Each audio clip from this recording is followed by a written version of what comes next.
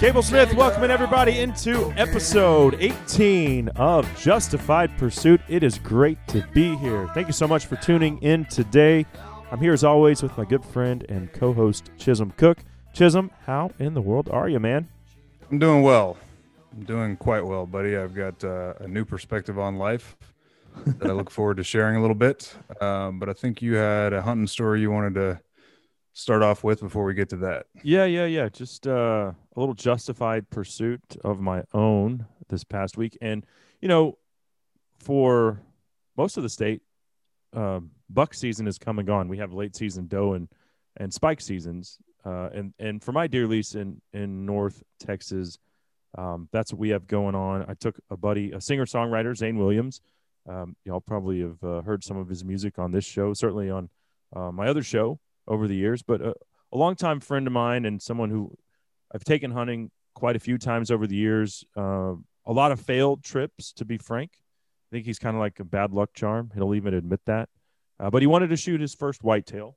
So I took him out to the deer lease to shoot a doe. And, oh, dude, I mean, I was essentially the guide here. And I watched this, what I thought was a doe for a long time, and I just never could see the little nubs on his head. So he shoots this, doe, what we thought was a doe. And we get up there and it's just a little nubbin buck. And I was like, dang it, totally my fault. I told him to shoot it. But the thing, that happens certainly in a lot of situations with yearling bucks. I'm sure you've seen it personally on your places, and there's really no downside to it. It was a legal deer. It was his first deer. He was happy to shoot it, but just one of those things that happens sometimes. Yeah, it happened. There's really no point to the story. This is what I've been up to this week. Right. No, it happened to me last year. It wasn't. It was still regular season, but as far as misidentifying my daughter's first buck, my oldest, I've got a 12-year-old and a 10-year-old. They were 11 and 9, obviously, last hunting season, and they'd been shooting for probably 4 or 5 years at that point. They had, started out with a 22 and then did that for a few years, and then I got them shooting their mom's old 22 250. And unlike all the boys that I know, my friends' sons, and certainly remembering as a kid shooting who knows how many rounds, particularly of 22 out of my old Marlin automatic. They weren't like just obsessed with shooting. So it was always kind of like, y'all want to shoot? Okay. Yeah, we'll shoot. I kind of just let them come to it. But anyway, last year I had been telling them for like 2 seasons, when y'all can get 5 rounds in like a, baseball size group at 50, then you can hunt something. And my plan with them is to try to just go in order, right? Mm-hmm. It seems the easiest and fairest. Big sister gets to shoot first, second sister gets to shoot second, third, on down. Well, my 9-year-old at the time, Charlotte, she goes and sits a blind with Pop, her grandpa, last December probably, and next thing you know, they're coming home with a doe. Oh yeah. And so we had to stay at the ranch an extra night to make sure that big sister got her something before we went home. And so Ashley, I remember Ashley had to go home for something. So she took their 2 little sisters, Emily and Sarah, home. And so it was just me and Riley and Charlotte. And because of that, your dad? Yeah, no, dad was gone. Everybody left me. It was just me and those 2. The same dad that I'm 4-star dad that gave us 4 stars right on Apple Podcasts to go along with all of the other 5-star reviews. Right, that guy.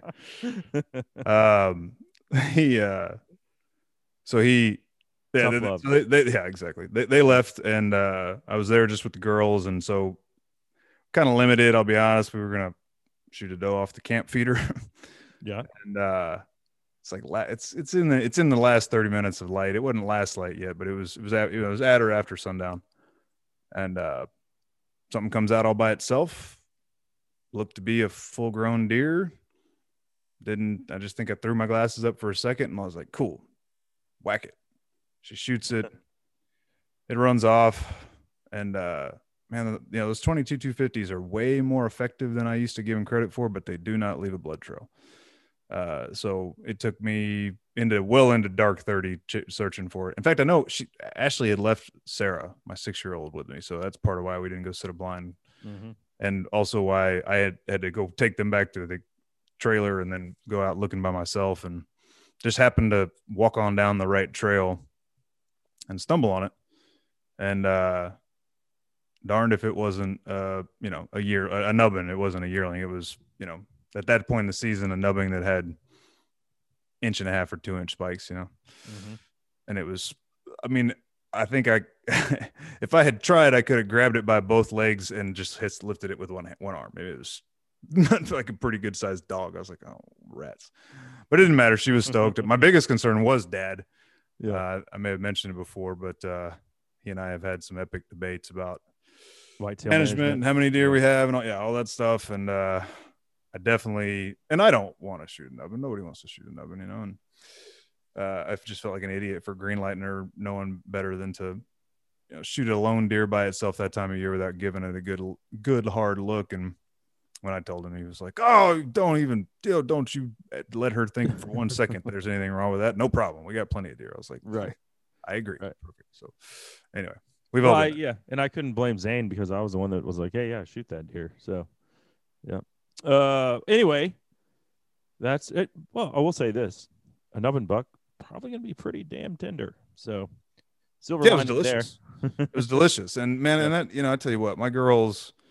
One thing that getting them into that stuff so early, they were around the cleaning station when they were 4 or 5 years old, and like your kids, eating dove hearts since they were 3 and stuff. Like they know where meat comes from, man, and they love eating meat. So the pride they take every time I cook up some of the venison they harvested, I don't ever have to shoot anything the rest of my life. Like I'm at that point that I think every dad gets to, where I'm passing that family business on to them. It's cool, but they love it, man. If I thaw a package out now, since they both have venison in the freezer, they're like, was it mine? Was it mine? No, right. Mine. Yeah. Yeah. It's cool. Yeah. Well, fortunately for me, while I do feel that way about and I know that my trigger time is certainly on the downhill side when it comes to, having kids. But I do get to call hunting a job still in my daily life, and so I don't feel like I'll ever get to that point as long as I'm doing that for a living. And I don't think I'll ever get tired of it either. Yep. But I do take more pleasure in watching Henry harvest. He shot his first whitetail doe this year, not a nubbin buck. I got that one right. Nice. So yeah. But anyway, we've got a lot to get into. And I think it's just going to be like a scatter shooting episode. There's not one huge thing that we're going to spend a lot of time on. Let's start with the most obvious, the impeachment deal. I don't understand it. What everyone wants to say, oh, Trump incited this riot. I watched it, watched what he said multiple times. In my opinion, that's not what he did. Probably didn't, help anything. But I don't think you can point the finger at him and say he told these people to storm the Capitol. So there's grounds for impeachment. They've already won, and now they just want to rub it in our faces is kind of how I'm interpreting it. I think it's a horrible look. Just let him serve out his last 5 or 6 days, whatever it is, and let's all move on with our lives. McConnell said he's not going to have the Senate come in to even discuss it. So I think it's beating a dead horse. That's how I'm interpreting it. Dude, it's next Wednesday. Yeah. It's over. I'll say my thoughts on this, and then I kind of want to take it in a related but a little bit different direction. Okay. I'm moving on. Yeah. I'm over Trump. I hope that the country gets over Trump soon. I'm concerned that he'll be used as a cudgel to possibly bludgeon certain people for some time. But I'm moving on. I don't disagree. I've seen the words that he said. He didn't call for siege. But, you know, he is responsible, as we talked about, for making a whole bunch of accusations that he couldn't back up and working people into a frenzy. And, well, let me get to, like I said, kind of where I wanted to go with this. We've said before, obviously, we're both men of faith, we're both Christians, that we would not do a whole lot of preaching on this podcast. I'm never going to shy away from my faith, and when I feel the need to share something, I'm going to. And I hope that even if you're not a believer, you can hear these words and take some wisdom from them. Listeners, I mean, I know Cable's going to. Mm-hmm. I'll read it first, and then I'll tell how it's changed my perspective on things. Matthew 5:43 through 48. This is from the New International Version. You have heard that it was said, love your neighbor and hate your enemy. But I tell you, love your enemies and pray for those who persecute you, that you may be children of your Father in heaven. He causes his sun to rise on the evil and the good, and sends rain on the righteous and on the unrighteous. If you love those who love you, what reward will you get? Are not even the tax collectors doing that? And if you greet only your own people, what are you doing more than others? Do not even pagans do that? Be perfect, therefore, as your heavenly Father is perfect. So, last Tuesday, the Republicans lost the Senate. And we've already talked on the show about how, you know, you were anxious about it, to say the least. Every Republican, conservative, middle-of-the-road person in the country was. I woke up with Joshua 1:9, which tells us to not be afraid and not be discouraged, but be strong and courageous, because the Lord our God is with us always. And I sent you that, and we talked about reasons to be optimistic. Our new hero, Joe Manchin, hopefully hero, and other reasons. Texans for Manchin. Amen. And then, then we know what happened on Wednesday. We know how the world reacted. We all have our opinions about it. Thursday night, things kind of came to a head for me, particularly that late that afternoon when, you know, I had subscribed to Parler, had us a Justified Pursuit account on it. And all of a sudden my phone feed is blowing up with people on Parler freaking out because big tech's going to erase them from the internet. And the initial claims were, you know, Apple's going to take us off your phones. And well, they did win, because I just clicked on Parler right now and it's not going to Parler. So I know I'm not saying that didn't happen, but let me walk through how it evolved. So that was, like I said, that was like Thursday night. Everybody was blaming Parler as, you know, sort of the rallying spot for this government, you know, this seditious act, I guess. And, you know, when you started diving into it, which I did, and it made me so anxious. I'll be honest, man. The initial impression made me so concerned that I really was, that plus everything we've talked about with leftism and all of our concerns about the communists and everything. Like I was like, oh my God, are we really at a point now where, you know, people are being shut down from the ability to communicate because of their viewpoints, right? Mm-hmm. Apple's take was, y'all don't comply with our restrictions or you know, our policies with regard to, you know, violence and hate speech. And Parler's response, their CEO, was saying, yeah, we do. But interestingly, if you really paid attention, Apple gave them like a day and a half or almost 2 days of negotiation before they took them initially just off the App Store. They didn't like delete it from your phone. Maybe they did ultimately. I deleted Parler, and I'll get to why. But what they did was take them off the App Store. And then the next thing I know, they're, you know, Parler's explaining, well, we actually have a web version. Here's a workaround. Go on Safari if you're an iPhone user, and go to the parler.com website and log in, hit, you know, save my login, and then take that web page and save it to your desk, to your home screen. And now you've basically got the Parler app. It's just not an app. It's like, okay, so there's a workaround. Then Google takes them down, and we get to the day of reckoning with Apple, the day they're supposed to take them down. But the whole time they've Parler is acknowledging that Apple is just demanding that they make some changes to their policies, and more importantly, enforce them differently, right? But they didn't feel they were enforcing these things. Then the kind of real shockwave hits that Amazon Web Services. So maybe a lot of people may not know, but Amazon isn't just the company that sends you the crap you order online in the mail. Apparently, their largest revenue stream is hosting big data, hosting big tech. So if you had, a website that had a whole bunch of traffic and a whole bunch of data you were accumulating, you could pay Amazon to store it in the cloud instead of having to buy a server, right? It's way cheaper. All of a sudden, Amazon's going to take them, delete them. I use GoDaddy. There you go. And actually, Bob Parsons, their CEO, is a big hunter, so that's why I chose them. Nice. Yep. They definitely had some un-PC ads back in the day. And I'm okay with that. Yeah, me too. But I'm not okay with shit about your feelings. Yeah, I'm with you, but you know what? I'm not okay with people going online and threatening to cut people's heads off and all kinds of psychotic stuff. And I can tell you, mean like that redheaded comedian lady that talked about, or that held up a headless version of Donald Trump? What was her name? She didn't get canceled though. Right. It's on the tip of my tongue, but I can't think of it. I know who you're talking about. She's real annoying looking and acting. Right. And yeah, that one.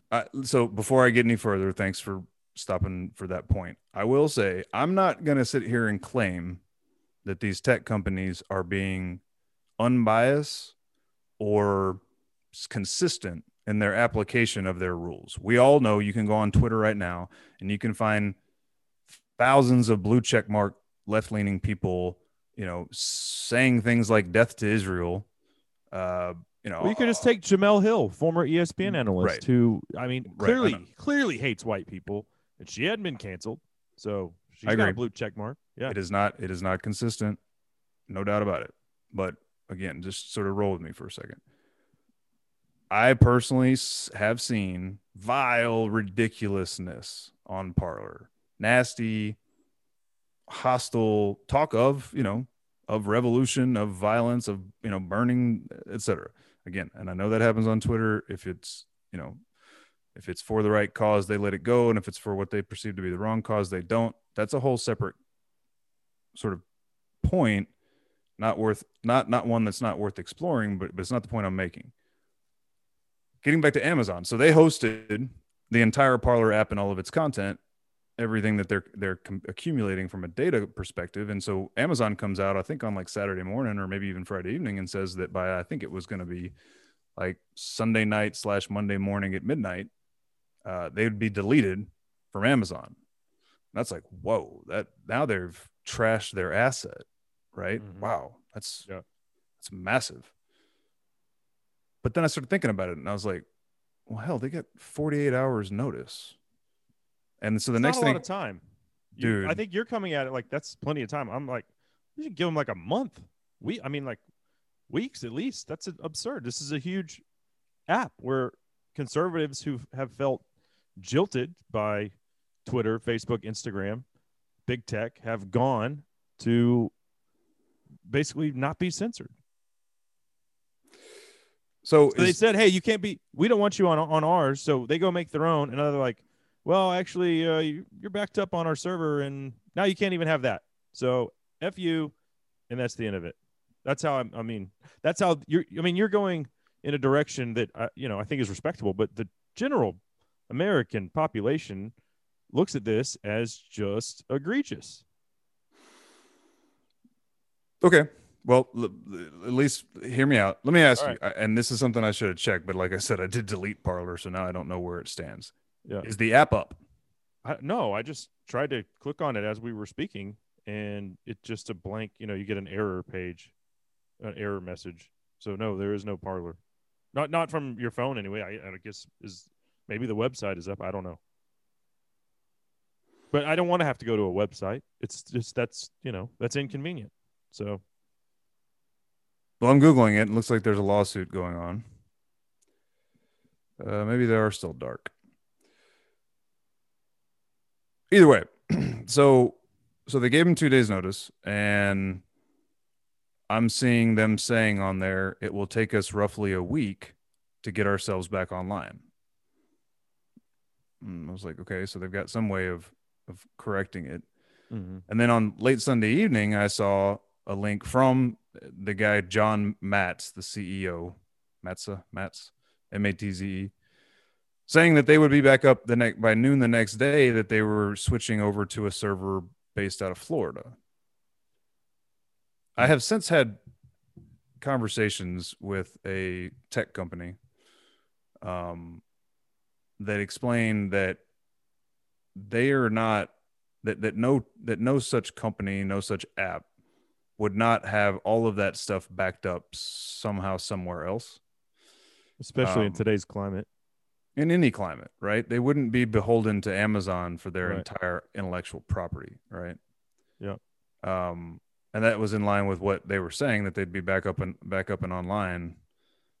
Like I said, in a second, I'm going to try to figure out if they're still up. But my point is just that all those companies did give them a heads up and an opportunity to cure these defects they claim that they had in their policies. And then, you know, I can attest to personally having seen some of the most vile stuff said on there that, you know, I've seen in years on the internet, you know, since the kind of Wild West was reined in some. So I guess what I'm saying is, first of all, a couple 3 days to fix it. I don't know that it's totally unreasonable, as opposed to what it made it sound like Thursday night, which was Google Play, Amazon, and Apple were going to, you know, to collude to delete them and cover it. Like, had they done that, right? If Parler had just vanished and nobody had been given a heads up, I'd be singing a different tune today. But they did have notice. It was a massive disruption. Granted, it's hypocrisy stipulated, but they gave them a heads up.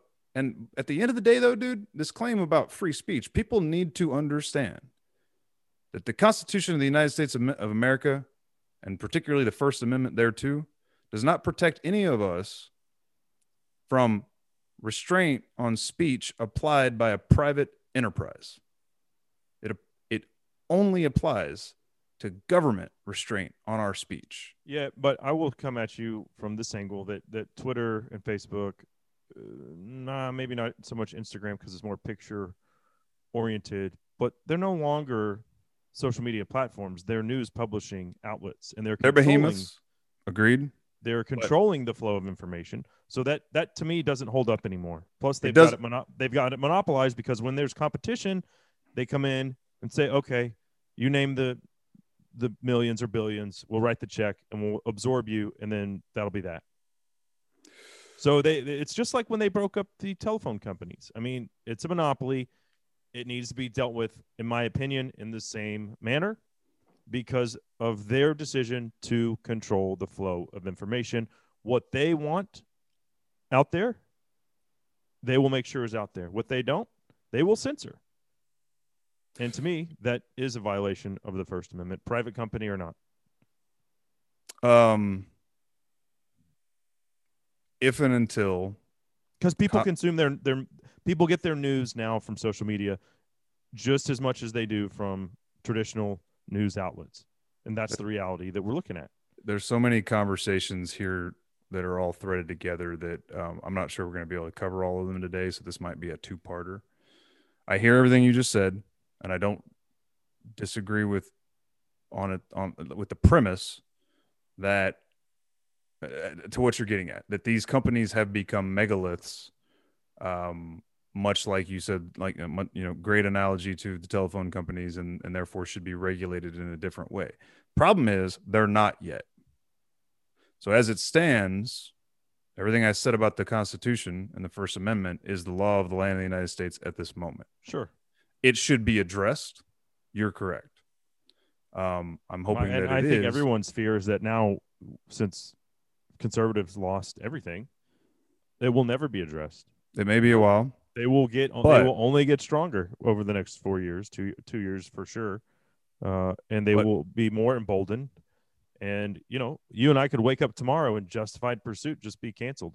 Like we'll have no place to go, and that is a very real possibility. You're conservative. You're pointing out truth, and you're pointing out the fallacies in our messaging. Now you're canceled. So there could happen, dude.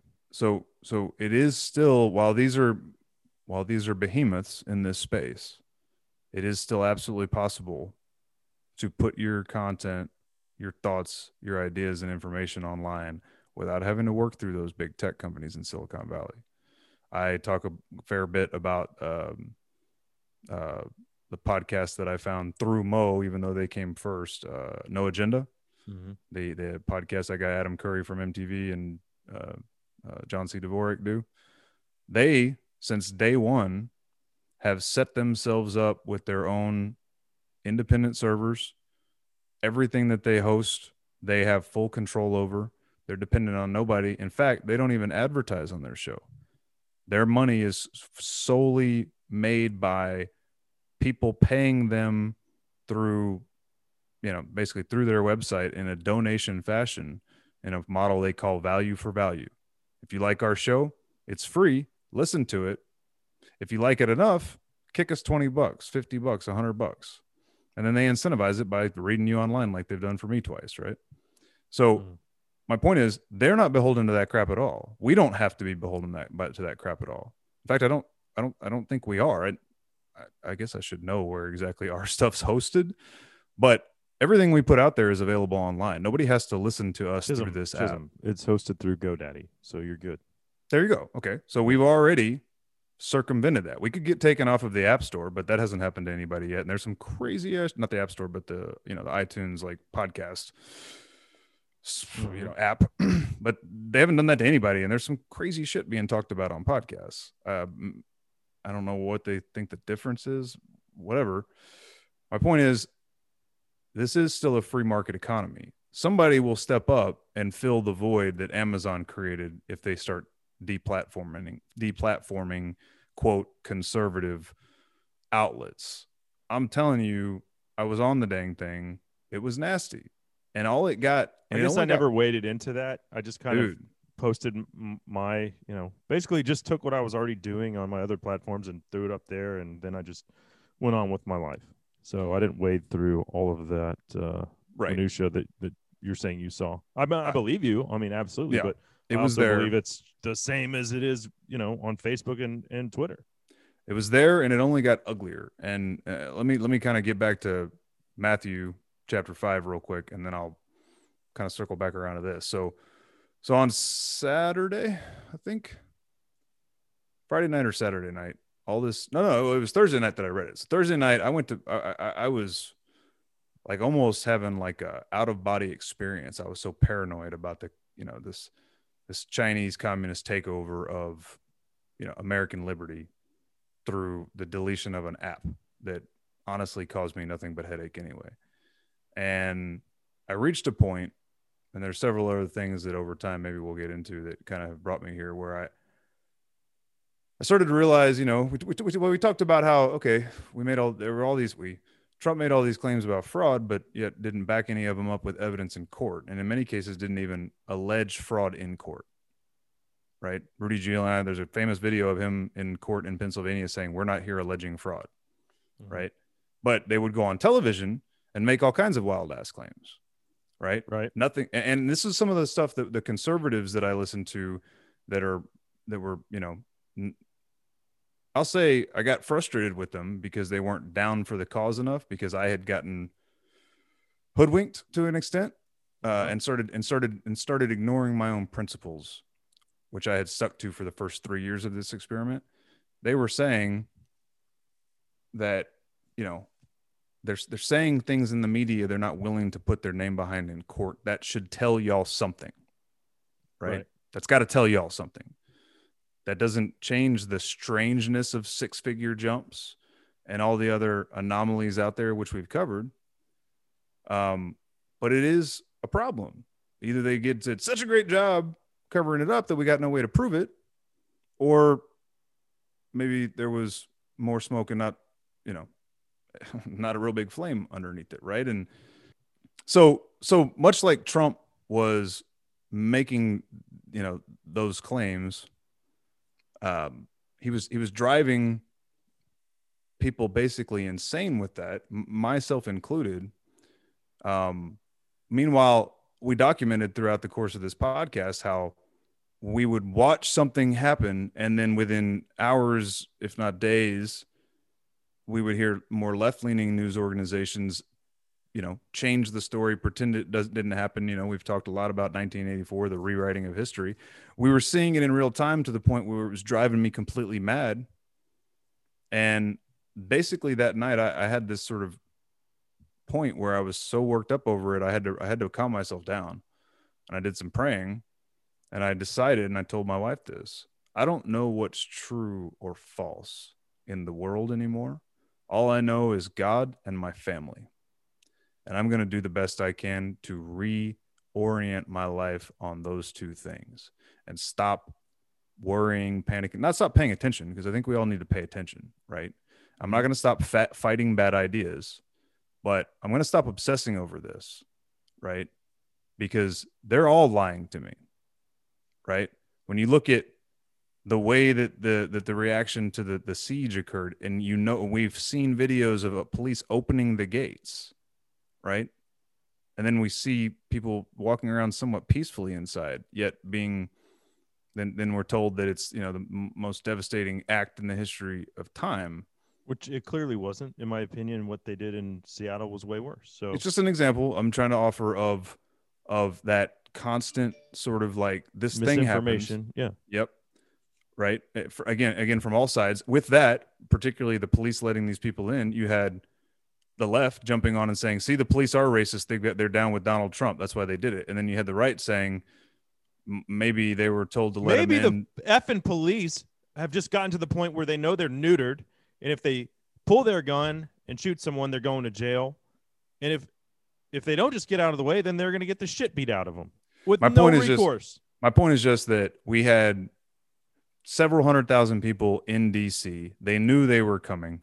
We had both houses of Congress together voting on counting electors for the next president of the United States. And these people were allowed to just walk in during the proceeding. That on its face seems extraordinarily odd to me. And it leaves me with questions, much like the way the news portrayed the counting of votes on election night, left everybody with questions. I want to come back to that. I went to bed that night and committed myself to God and my family. Those are the only things I know are true. By true, I mean real and important enough to fight and die for. Okay. So I put my 6-year-old to bed, and I always read to her. And some nights I read for like a 1 minute, like a half-assed jerk, and then I'm out. Other nights I do better. Right. That night I said, I'm just going to keep reading. Right. So what do you want to read, sweetie? And she's like, let's read the Bible. And I was like, that is perfect. Let's read the Bible. So I get her children's Bible out, and we're kind of thumbing through it. And she sees it's got like maybe every book or so has got like a big, colorful, photographic kind of page in it. Uh-huh. And she sees what she thinks is baby Jesus. She's like, let's read about baby Jesus again, because it was Christmas just the other day. And I was like, awesome. Perfect. And so I stopped, I happened to be right there in Matthew. And so I kind of got to the birth story, and I started reading. And because I was going to spend some time with her and try to take my mind off of it, I kept reading until I got to the passage that I just read, where God tells us to love your enemy. And it felt like he was hitting me on the head with a hammer with it. Because I realized that I had let myself get drug into hating people that I disagree with. Furthermore, thinking that they wanted to destroy this country. I'm not sitting here now claiming that there aren't some of those. There are. But it's not the majority. Well, dude, it doesn't matter to me, because they're the elected ones that are doing it. We just talked about it last week. You can't say father, mother, brother, sister in Congress anymore. So I don't sit here. I don't see how you can sit here and say that. To be frank, I respect the fact that you are kind of just saying it's out of my control. But if you really believe that, why would we be doing this podcast? Well, I'll go back to I'll go I don't back think to, you believe that, or we wouldn't be sitting here having these conversations, hoping that people are listening and understanding that wokeism is evil. you're right. I'm not saying wokeism is not evil. There's a battle of good what, and evil going on, and evil that's is right. winning. What I realized was humans are just a vessel. They're just an antenna. I have come full circle on exactly what you just said in the course of this year. If you had asked me a year ago if I believed in concepts like demonic possession, I would have said, I don't know. I don't think so. Maybe I wouldn't have dismissed it out of hand because I've always been a spiritual person. But having been raised in a secular, Western society based on quote logic and reason, and thinking of myself as a logic and reason oriented person, I think I would have defaulted to like nature versus nurture, real world type stuff. Like, yeah, the kid, is probably somebody with a genetic condition that would do something atrocious, like shoot up a school, or it was probably somebody who was abused, right? That has led them down this life of seeing the world in terms of oppression and now wanting to turn the tables over in a Marxist revolution, right? Like, I would have probably found a lot of secular places to place that blame. And you're right. Now I realize what it is people who have abandoned God and abandoned scripture, leaving a void in their soul for Satan to come in and do his work. So I don't disagree. There are many of those people in Congress, many of them. And they are still steering this country in the wrong direction. And we have to fight it. But I refuse to hate them as people for it. I am hate called. One of them. Well, okay, but I'm telling you, I'm just trying to tell you what I worked through, man. I had gotten to the point late last year where all I saw everywhere was communists trying to destroy us. And I had no love for them. I'll put it that way. None. And all I'm saying is that verse reminded me I'm supposed to love even my enemy. Mm-hmm. And I'm resetting my frame of mind from there. Because I think the only way we can get out of this is if we're willing to love each other. The main point for me is that for this podcast is we do this fairly frequently. We're doing it right now. We're debating, right? Right. Bouncing the other side's best ideas off of each other, best arguments off of each other, right? And attacking those. But to your point, dude, I still undeniably believe that a third trimester abortion is an act of evil, and that when they passed it in New York City is completely unchecked and unregulated, and their assembly cheered wildly for that, that was Satan at work. But I still have to love those people and find a way to reach them. And I can't do that if I hate them. I can't. So let's get back for a second to tech and how we got here and to the Trump role in this. If you go back to when sort of Fox was founded, they were supposed to be founded as the answer to what was very, legitimately perceived as left-leaning media, particularly on cable. At that point, we split reality in two. Ever since 98 or 99, when Fox hit the news, whenever it was in the 90s, we now had two realities people could turn to think they were being told what was going on. Yeah. That drove a split. We need to do, I finally watched The Social Dilemma. I don't want to get too far down that since you haven't seen it, but they show this graphic that is like public polling over time. It's a fantastic film, man. It has its own biases without question, but generally speaking, I think it paints this picture. It paints a picture that I knew already, if that makes sense. Uh-huh. So they have this graphic at this moment where they show exactly what I'm about to describe graphically in terms of polling, and they show like two bell curves, a red one and a blue one, that mostly overlapped in say like 95, right? And then with cable news, you see them sort of separate. And then because of 9/11, they merge back together. And then they start to separate again. And then when social media hits in 2007, they almost don't overlap at all. The point of cable news is not to tell us what is true. It's to keep us watching their damn station. And that is all there is to it. They are businesses. And the more eyeballs that are watching them, the more money they make. Period. So they feed you what they think their core constituency generally wants to hear, to be reinforced, to know they're right and righteous, both directions, right? But at that time, it was pretty easy. I used to just go online and read 4 different articles about the same thing and feel like I could parse truth from that, right? Mm-hmm. That wasn't that unmanageable. But then social media hit, dude, and their whole intent, their whole business model, their AI learning machines and their algorithms are designed to feed content to you that will keep you scrolling forever. And they make the point in that movie, the AI doesn't give a damn what true is. All it cares about is you staying and playing with your phone.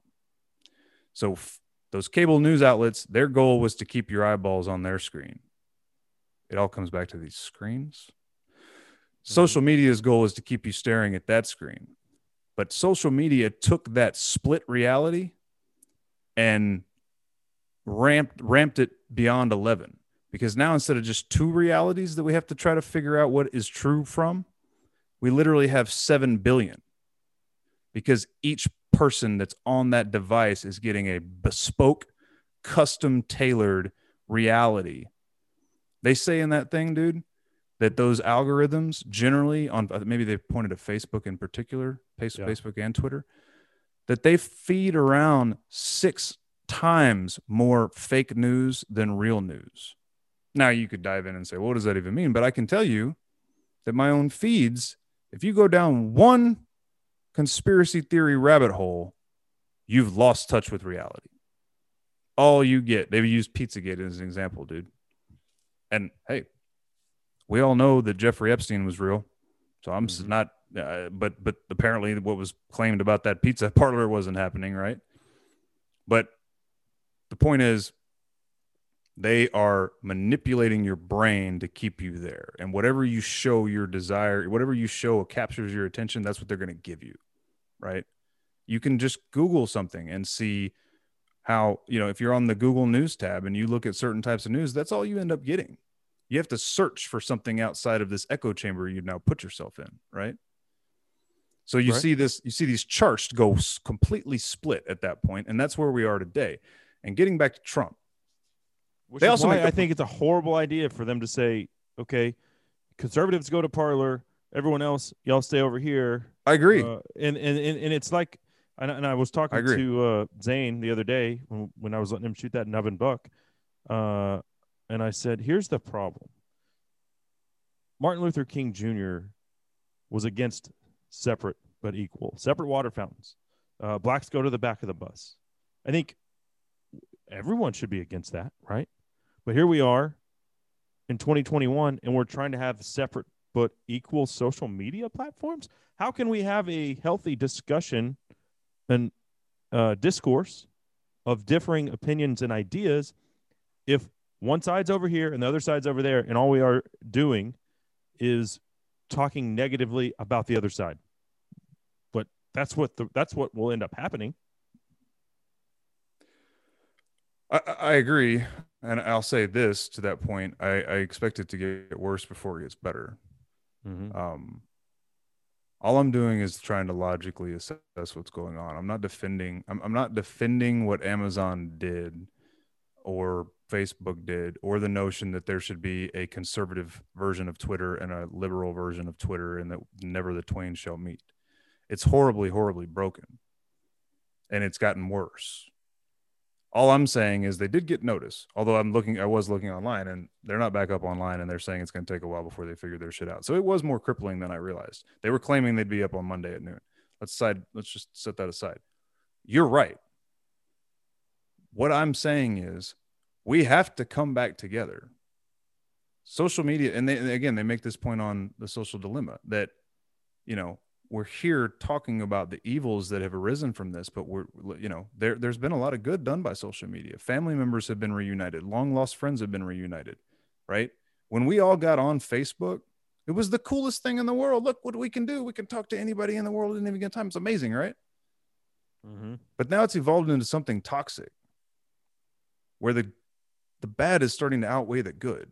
I mean, they admit they're able to manipulate elections, and dictators are able to manipulate elections. They basically admit they're the ones that created this whole damn situation in the first place, right? So Yep. I guess if I had my druthers, everybody would delete that shit themselves and not wait for freaking uh, Apple to do it, right? But I also understand that's not where we are yet. They stress the need for discipline of that thing, man. It becomes, let's take it back to faith, an idol. These apps have become an idol, man. Television can become an idol. Anything that takes you that far away from God and your family into worlds that are so far out of your control are biblically sinful and problematic, right? They some people Was may it? It's the golden calf of Baal. I think it was the god Baal. yes, but I like That I liken it. the I like Israelites had kind of, I guess, taken up the god of their oppressors and were, right. Mhm. essentially worshiping a golden calf instead of Yahweh. Exactly. I liken it more in general. All of this tech stuff to the Tower of Babel. Mm-hmm. We have, I mean, building a tower is a form of technology. It requires multiple forms of technology to achieve, right? Right. And people, the story goes that they deliberately built a tower so tall they could basically be God's equal.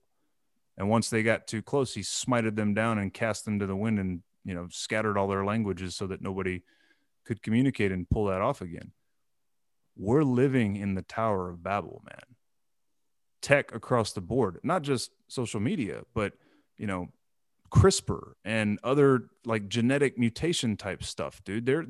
They can clone a human being now. I don't know if anybody's doing it. They allege China's doing it. I don't know. That sort of thing, if it's not happening, is like within our lifetime, man. Mm-hmm. And their So goal Ted Williams is going to get his wish. He's going to get his wish. Cryogenically frozen dome is going to. They're going to be able to use that to make a new Ted, badass baseball player. Right. And I wonder if he'll still be. That would be a great experiment. Would athletes from the 1940s be able to hit 400 in 2021 or 2030? I don't know. I'd love to find out. We might.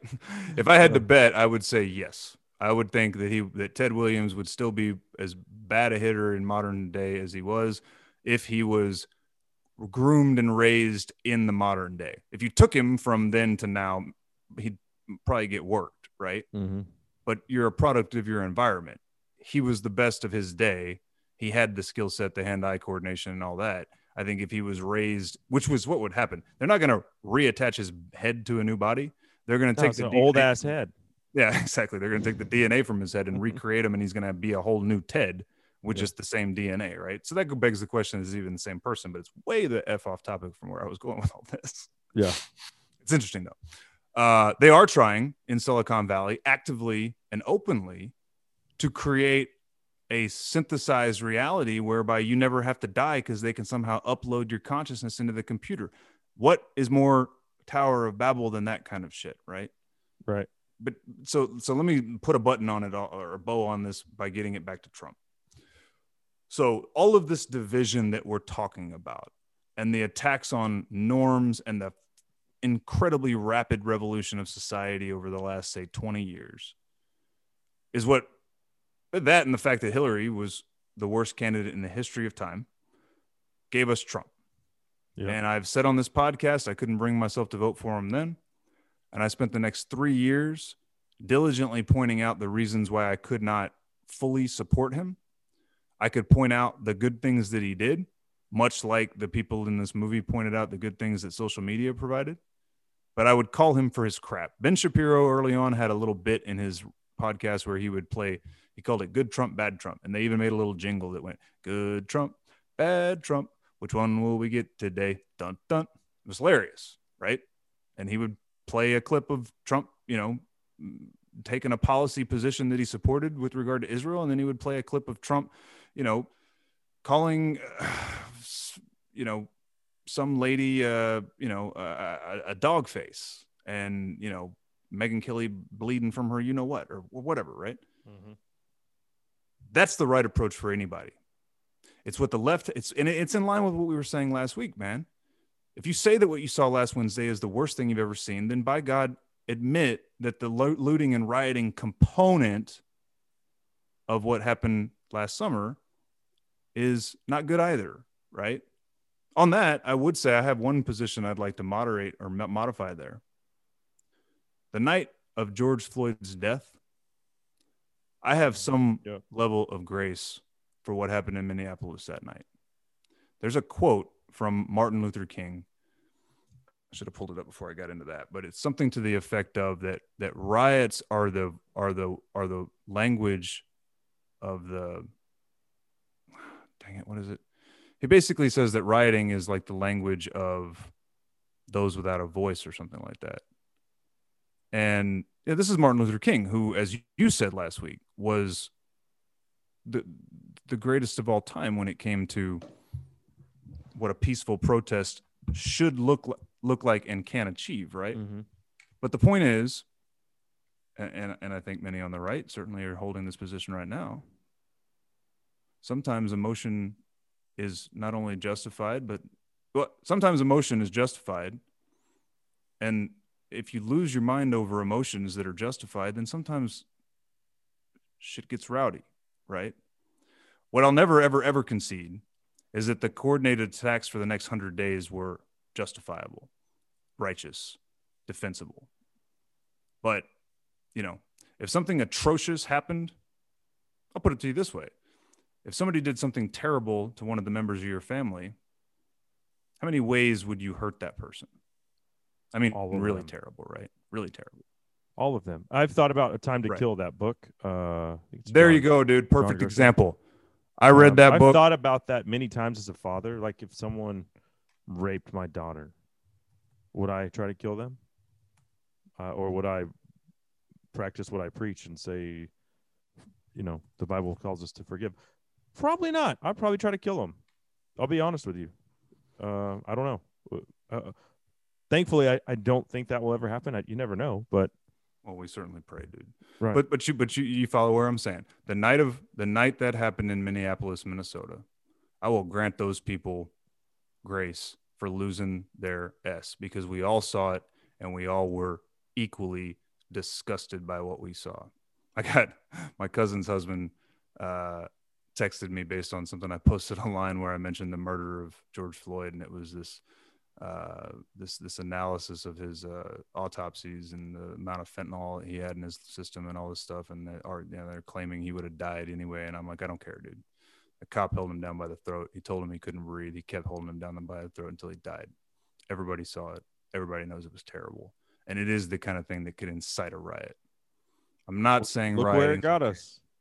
Yeah, exactly. I'm not saying rioting. Okay, here's the quote. Martin Luther King said, "Riots are the voice of the unheard." So that's what people, even that, man, one of the things I saw on Parler right before I deleted it was somebody who had posted a collage of all of these articles defending, they looked like they were defending the riots, and that was the point of the post. Well, I looked up every single article, and honestly, all but like 2 were pretty reasonable articles about the history of riots, what causes them, what triggers them, etc. Right? They weren't necessarily defending them as like perfectly righteous and justified last summer. But the headlines, for some dumbass reason, were written that way. And so all he had to do was post a picture of it, and it made you think, see, there's all these journalists defending the rights. It's not that it actually wasn't what they were doing in most of the cases. A couple of them were, honestly. Again, I'm talking about the 24-hour period after that happened, and everything that happened after that. I would expect people who wanted to protest to use some level of discipline, I guess, of concern for their neighbors, concern for the business owners whom they're hurting that had nothing to do with it, right? I'm just saying, well, so that was a tangent. So getting back to Trump, he gets into office because of this chasm that had been split between the left and the right in this evolution of screen consumption from cable news through to social media. And like I said, call a spade a spade. I was calling the things he did right when I heard it, but generally condemning his approach the way he spoke, etc. I felt like I could tell when he was lying to me and when he wasn't, and they all do that. Well, right? I felt like he was lying when he promised us vaccines by, the end of by Christmas, and I'll be damned. Here they Yeah, are. dude. I'll continue to defend what he pulled in what he managed in 2020 in what was undoubtedly an unmanageable situation. And part of my point is whether it's social media or, we talked one time about this professor from Harvard who was, taking a middle of the road position until she explained how we all have that uncle who's done bad things. And I was like, we've all done bad things, lady. Like, Right. you always need to take to look at the good and the bad. You can't, again, Martin Luther King, there's all sorts of allegations about stuff that he had done with regard to women and stuff that are atrocious, but nobody would ever say that he wasn't a crucial and important figure. No different than taking down statues of George Washington, Thomas Jefferson, and frankly, even Robert E. Lee, who was crucial in the Reconstruction, right? Mm-hmm. You have to look at all sides of things. Like the talk we had about that history guy, the guy that I can't think of his name. We talked about him during the 1984 podcast, the one who wrote basically the book that claims Columbus was a vile rapist, right? And basically painted America as nothing but that. And then that narrative took over and everybody forgets the good, right?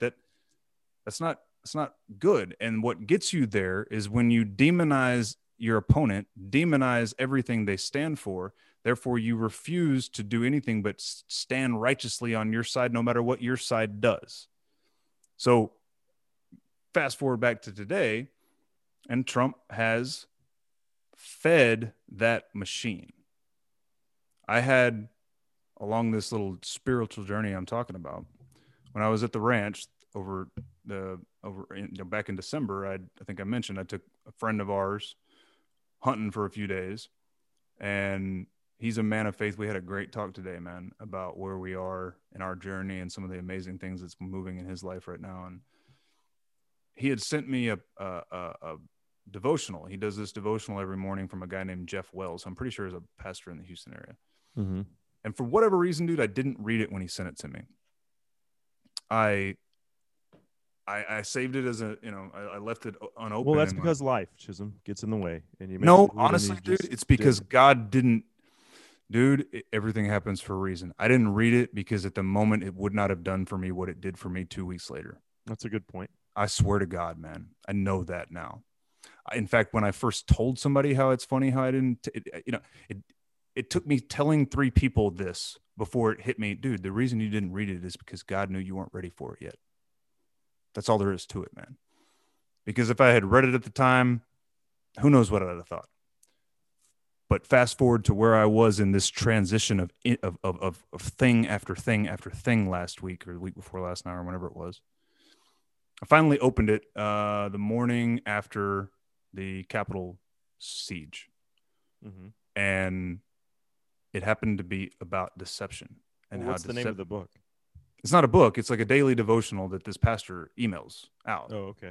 So I can flip it to you. I can put it on the show notes too, but it's just a devotional. He gets it every morning from this guy named Jeff Wells. It's like, he picks 1 or 2 passages and then he writes a little, I don't know, a few hundred words. It's not very long. Takes 5 minutes to read, It's just a way to start your day kind of thing. Sure. But it just happened to be about deception. So that morning, before anybody in my house was up and I'd really started my day, I took a look at it. And like I said, that's what it was about, that Satan's like primary weapon is deception on all fronts. Every one of these issues that we talk about with leftism, the ideas that we fight against, all that's all deception. It's and getting back to the point about not considering people evil, they all have some justification for it that they believe in their mind is righteous and just, right? They think they're doing a favor to women when they legalize abortion. They think they're, fighting for equality when they spout their Marxism, right? Mm-hmm. And they're blinded by any other possibility, blinded from any other possibility, right? Right. They're not willing to hear us. And we reached a point in this 4 years where we're not willing to hear them. We're all just saying, you're effing wrong. And I know it. right? We're not willing to say when our side might be wrong, right? Or when our leader might be wrong anymore. I reached the point in 2020 because of my hatred for leftism, because of COVID-19 and my absolute disdain for the lockdowns. Is hate wrong, Chisholm? Yeah. I don't think it is. Not hating another person is wrong, right? The Bible, God tells us that's right. Just not right. We're supposed to love. Hating a thing like leftism is not wrong. So you're apologizing for something that I don't think warrants an apology. I hate leftism. I despise it. It's filth. It's evil. It's vile. My kids are going to be indoctrinated with it. Lord willing, they won't be, but that's the way this world is trending, and I'm not okay with it. So I freaking hate leftism. So don't apologize for that. Well, I'm not necessarily apologizing for it. I hear what you're saying. What I'm saying is, if your hatred for the idea forces you to hate the people, that's when you've really gone awry. And I don't think that's avoidable. I think particularly in modern society, where if you slip yourself into an echo chamber, you get bombarded with that hate. Hate, man. I mean, you have to admit, hate breeds hate, man. It does. I agree. Right? So what I'm trying to do in my life. Well, you can say I hate pedophilia. I mean, that's not, you can hate things. It's fine. Right, there may be some things. What I'm trying to do in my life is attack the argument without letting hate and anger overwhelm me, so that I lose the plot, right? Particularly such that I lose what we're called to do. I'll carry the hate for this show from now on. Well, and Chisholm's gone soft, everybody. It's fine. I'll spit fire and brimstone, and I'll do all the hating for both of us. I think that I can still make all the same points I've ever made. And honestly, I think if I listen back to everything I've said on this podcast, it's not quite as outrageous as I may be making it sound. I got to a bad place in my head over the last 90 days where I was looking at too much conspiracy, looking at too much baseless allegation, finding myself believing, dude, again, what Dan Crenshaw pointed out with regards to what happened that Wednesday. He said that what happened was that good people were deceived into believing that if they were loud enough and angry enough, they could make a difference in the outcome of this election. And that was never, ever going to happen. Right. It brings me back to the deception thing, man.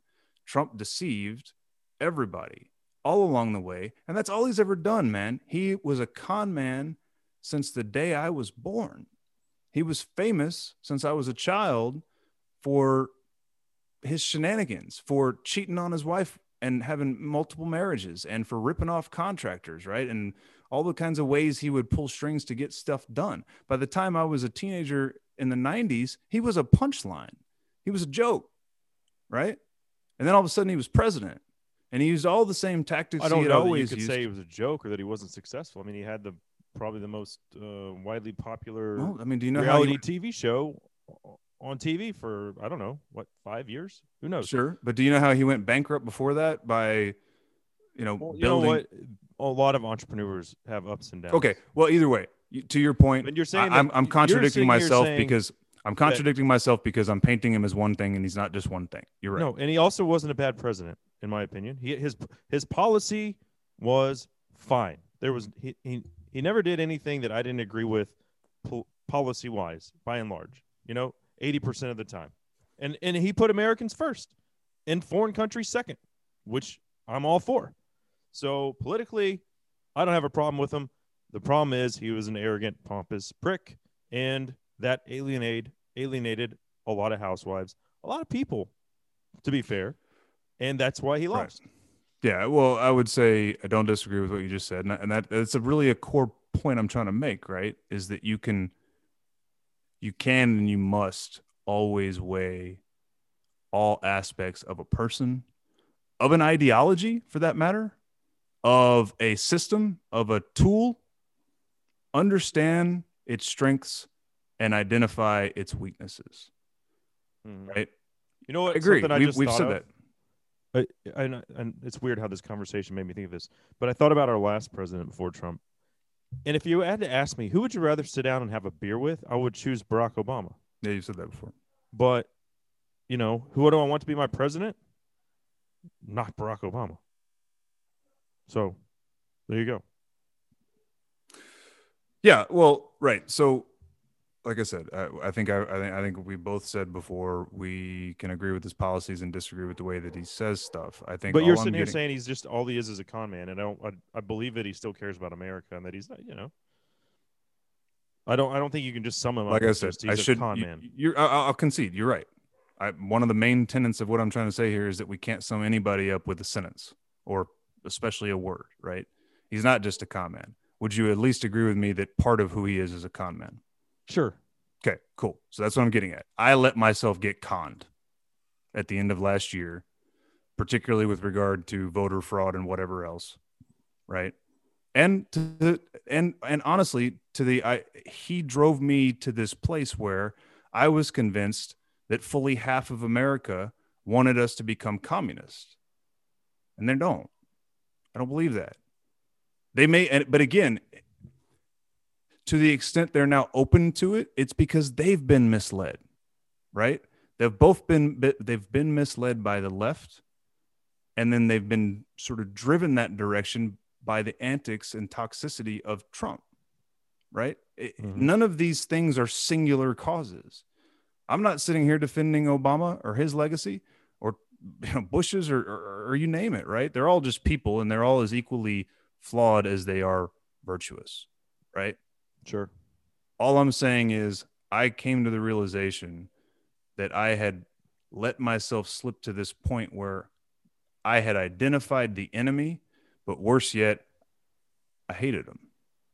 And I thought they were themselves evil. But getting back to that point, I'm now realizing it's not them that is evil. They've left this void in their soul, and Satan has deceived them into thinking that their cause is fully righteous or their approach is fully righteous, right? And they're not willing to sit down and talk to us. I've said so many times on this podcast, leftism, and I'll go so far as to say Marxism, has its place in the dialogue of this country because what they point out is oppression, pain, and suffering. We should continue to take that approach and argue with them that their approach to solving it sucks, but try to work together on a solution. But if we reach the point where we're like, you're just full of crap, there's no such thing as oppression, everything is fine, shut the fuck up, we're not going to get anywhere, man. Well, how would you, because I doubt that all of our listeners are believers, how would you describe this to them? So they don't believe in God. And, I think we both probably have family members that fall into that category. Well, dude, I mean, that's why I said at the start of reading that passage that I hope even if you're not a believer, you can see the wisdom in this, man. I know there are good people that don't believe in God that believe in love. I know there are. So if you can manage to love people, including your enemies, adversaries, and those you disagree with without God in your life, well, man, you're a better person than I am, and more power to you. I don't know if I can do it, to be frankly. I don't know if I can, say, I love you, Nancy Pelosi. I might could say she's a human being, and I hope that she doesn't die of 1,000 paper cuts, right? I don't want anything bad to happen to her, per se. But I don't know if I can go as far as say, yeah, I love her. I don't think I do. And I'm just going to be honest and say, and maybe I need to work on that. But no, I don't love Nancy Pelosi. I don't wish ill will on her. I don't hate. I'll put it like this. I don't hate her. I'm indifferent. I wish she was out of office and I never had to think about her again. But do I love her? Man, no, I do not. I hear you. I guess you could say I love humanity, and maybe that is a roundabout way of saying, okay, I guess I love Nancy Pelosi too. But well, I mean, I'm not going to sit here and, like I said, preach any further or get all self-righteous. I'm just telling you that I've had a revelation. It doesn't change my belief on politics. It doesn't change where I stand on them. It doesn't change how I'm going to vote. But the voting will be on principle, not on a person. one of the things I do think about Trump, man, is that there's a cult of personality here, and there was with Obama too. Let me make sure that I make that clear. That dude was all had and no cattle, but he was slick, and people liked him, and they thought he represented what they thought was right. Right. Well, I think by and large, I think for a lot of us, he did, like policy wise. So, I'll be frank. I'm, I'm glad he's out of office. I just wish Biden wasn't in office. That's kind of where I'm at on it. But I don't see how we can sit here and say he was just so slick and a con man and this, that, and the other when you and I both agree with more of his policies than we disagree with. Like it's like these athletes. Should they be a role model for my kids? No, I should be the role model for my kids. Should the president be the role model for like what the average citizen looks up to? Clearly not, because Bill Clinton was having sex in the Oval Office with people that weren't his wife. I mean, the list goes on and on. All of them were flawed. I'm not looking at these presidents like they have to be, I don't know. Maybe they should be held to in higher esteem, but by and large, they never have been. A lot of them have been assholes. A lot of them have been unfaithful. Yeah, I know. I don't. So it sounds to me like you've had this flip on Trump, and we've always known he was an asshole. So I really don't see what the big deal. Like I don't know. I'm not coming at it from that angle. I guess I'm not understanding it. And yeah, I think we're having a little bit of a disconnect again. I wouldn't say I've had a flip on Trump. That was my position on him from the day he rode down the golden escalator until about this time last year. Mm-hmm. Right. I could acknowledge the good things he was doing, but also acknowledge that his way of doing it was causing more division. And I think you said the same thing 10 minutes ago. Right? Sure. His way of doing it drove people away. I absolutely it did. I think there were lots of people, including myself, who said this dude could destroy the Republican Party. Thankfully, that doesn't seem to have been the case. I know we lost the Senate, but you know what? It's happened multiple times in you and I's lifetime. Up until, man, like the late 90s, Democrats had controlled the House of Representatives for like 30 years, dude. It was a different Democratic Party back then, admittedly, but all I'm really trying to say is that we'll keep having the same conversation. I'm just going to try really hard to do so in a way where I can point out the fallacy in ideas, maybe get to the root of the evil that lies in them without demonizing the people. And that's not to defend those people, right? It's not to prop them up. I think that you could very plausibly make the argument that everybody in national American politics, damn near everybody, is corrupt to the core and not worth trusting any further than we can throw them. Right? Well, going back to what you said about you have your faith and your family. Those are the only two things that you, and I'm sure your friends too. Those are the only things that my friends are real, right? And that you 100% can trust. Right. And what you just said about all the politicians out there. Yeah. And the news and, the the media and social media. I mean, maybe what I'm going to take away from this conversation is, maybe you're right about that. Yeah. That stuff's not good, man. Can it be reworked and reoriented back towards good? God, I hope so. I pray so. Sincerely. Right. But I know that continuing to ignore each other and stand on higher ground that this goes both ways, man. Trust me. I'm not saying that all the blame is on the right. If anybody's heard that, you're not hearing me, or I'm not communicating clearly, man. The left has absolutely been for some time. And this, getting back to where we started this conversation, this big tech has proved it unequivocally. They're not willing to have the conversation either. But the same forces that drove them to not be willing to talk to us are driving us to not be willing to talk to them, and vice versa. Well, right? I don't know. I've said I don't before, know if that's totally Trump's true. not. I mean, look at why people won't debate Ben Shapiro anymore. It's because he destroys them with facts. So I'm gonna have to say I don't Right. agree with that. He destroys him with facts. So what do they call him? They call him a racist, bigot, homophobe, and miraculously a damn Nazi when he in fact is a Orthodox Jew who wears a yarmulke. That's my point, right? Yeah, they don't want to talk to him because he wrecks them. And they don't want to have to confront. What you just said was that, maybe the right deserves as much blame, and I don't think they do. In the battle of good and evil, I don't think you can say that the good side deserves as much blame as the bad side, because I think that's a fallacy. Now, does the right deserve some blame? Yes, but I don't think you can say it's half. No way in hell.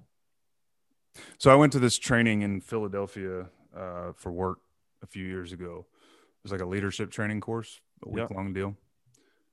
And at some point during that training, they were talking about the dynamics of a relationship and how two people, the whole thing was to enroll people in a cause, right? To learn how to build a team around a consensus, right? To get people on the same page. And that it starts with relationships, right? Nobody's going to trust you. Getting back to your point about family and friends, nobody's going to trust you if you haven't built a relationship with them that is to establish that trust, and vice versa, right? You're not going to trust anybody that you don't have a relationship with. We might say, I'll trust you until you give me a reason not to, but not the same way I trust you or you trust me, right? No stranger's going to walk into my life and I'm going to trust that I could go on a mountainside and they're going to have my back and pick me up when I need them to, right? But I know I trust you that way. Right. So they made the point. We like to say any relationship is a 50-50 partnership. And they said, if you're only going 50% of the way, you're never going to meet. Every partnership is a 100-100 partnership. You have to be willing to go 100% of the way. And they have to be able to meet you. They have to be willing to come to you 100% of the way. Then you have a partnership. You have a real meeting of the minds, right? Jocko Willink says the same thing. Think about it in that context, right? Navy SEAL platoon. Anybody in that platoon who's not willing to die for every one of their platoon mates doesn't make it out of buds. I don't know if I have anything else to say, actually. I'm going to leave it at that. Okay. Well, certainly an interesting conversation. Usually I think you and I are coming at it from the same place. And so more, I guess you call it disagreeing or differing opinions on this one than in previous episodes, but that's healthy. That's a good thing. That's what we're talking about, right? Dude, if you think back, it was exactly what this thing was supposed to be. Yeah. Right. I mean, the whole point, for those that maybe we touched on it, but if we haven't, when we came up with this idea 4 years ago to have a podcast together, and it had a whole different premise at the time, we'll probably explore some more of that as we go forward. One of the things we had talked specifically about was the fact that dialogue in this country, debate, had broken down.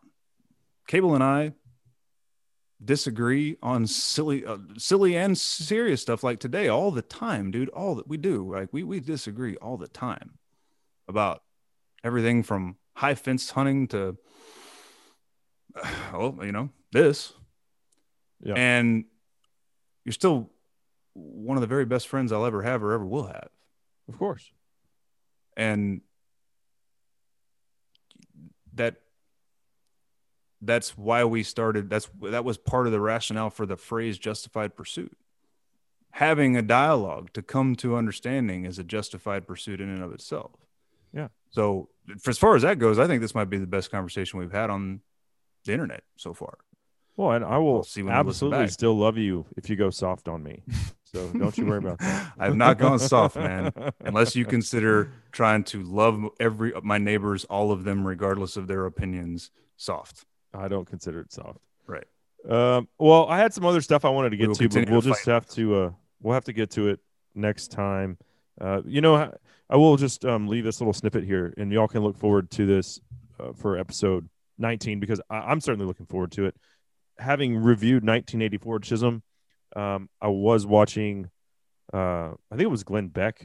Someone had sent me, my neighbor who listens to the show sent me a clip, and you could say, hey, that's the media, so can you even know if it's true? Well, yes, it is true. I did the research, and he has a book. What is the book written by Booker T. Washington? But anyway, he has a copy from 40 years ago. He has a copy from 10 years ago, and he has a digital copy that was released like a couple months ago. And it went from this is a work of truth into 10 years ago, this could be fiction. We don't really know. Into the digital copy that he just got saying this is a work of fiction. So the rewriting of history is happening as far as literature is concerned, Chisholm. That's a big part of 1984. And that's something that I want to focus on. And he's advising everyone to buy the actual hard copies of the book and store those away, because at some point in time, that's all that there's going to be, that you can actually know what is true or not.